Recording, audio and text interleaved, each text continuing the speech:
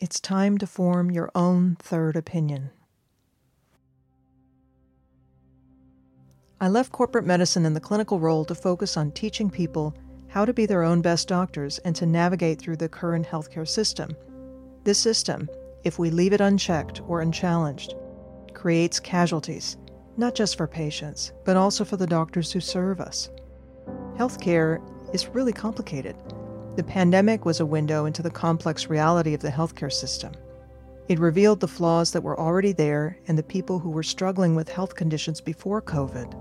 But the devastation, the loss of lives, and the burnout, these can be the sparks to change the way we practice medicine and the way we approach health individually. Institutions can change the way they train doctors, but our greatest legacy as physicians is how we train people to doctor themselves.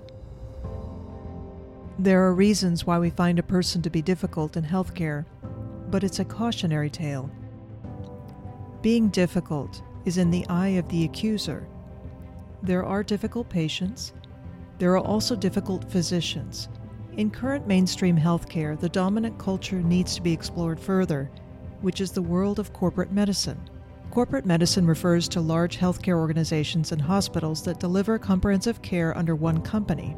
Most people are no longer familiar with healthcare before this, but many doctors used to own their own practice or co-own a practice with a small group.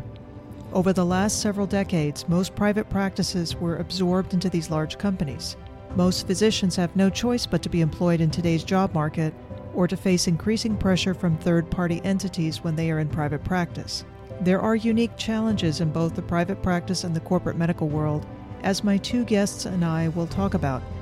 In the trenches of medical training, doctors forge strong bonds with each other along the way. My two guests and I have been colleagues and fast friends since our training days. One doctor is an OBGYN in private practice, and she will share her experience and frustrations with delivering medical care while trying to live a balanced life. My other guest is a family physician who is employed by a large healthcare organization.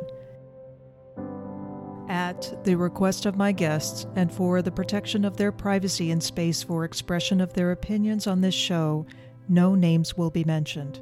Thanks for your understanding.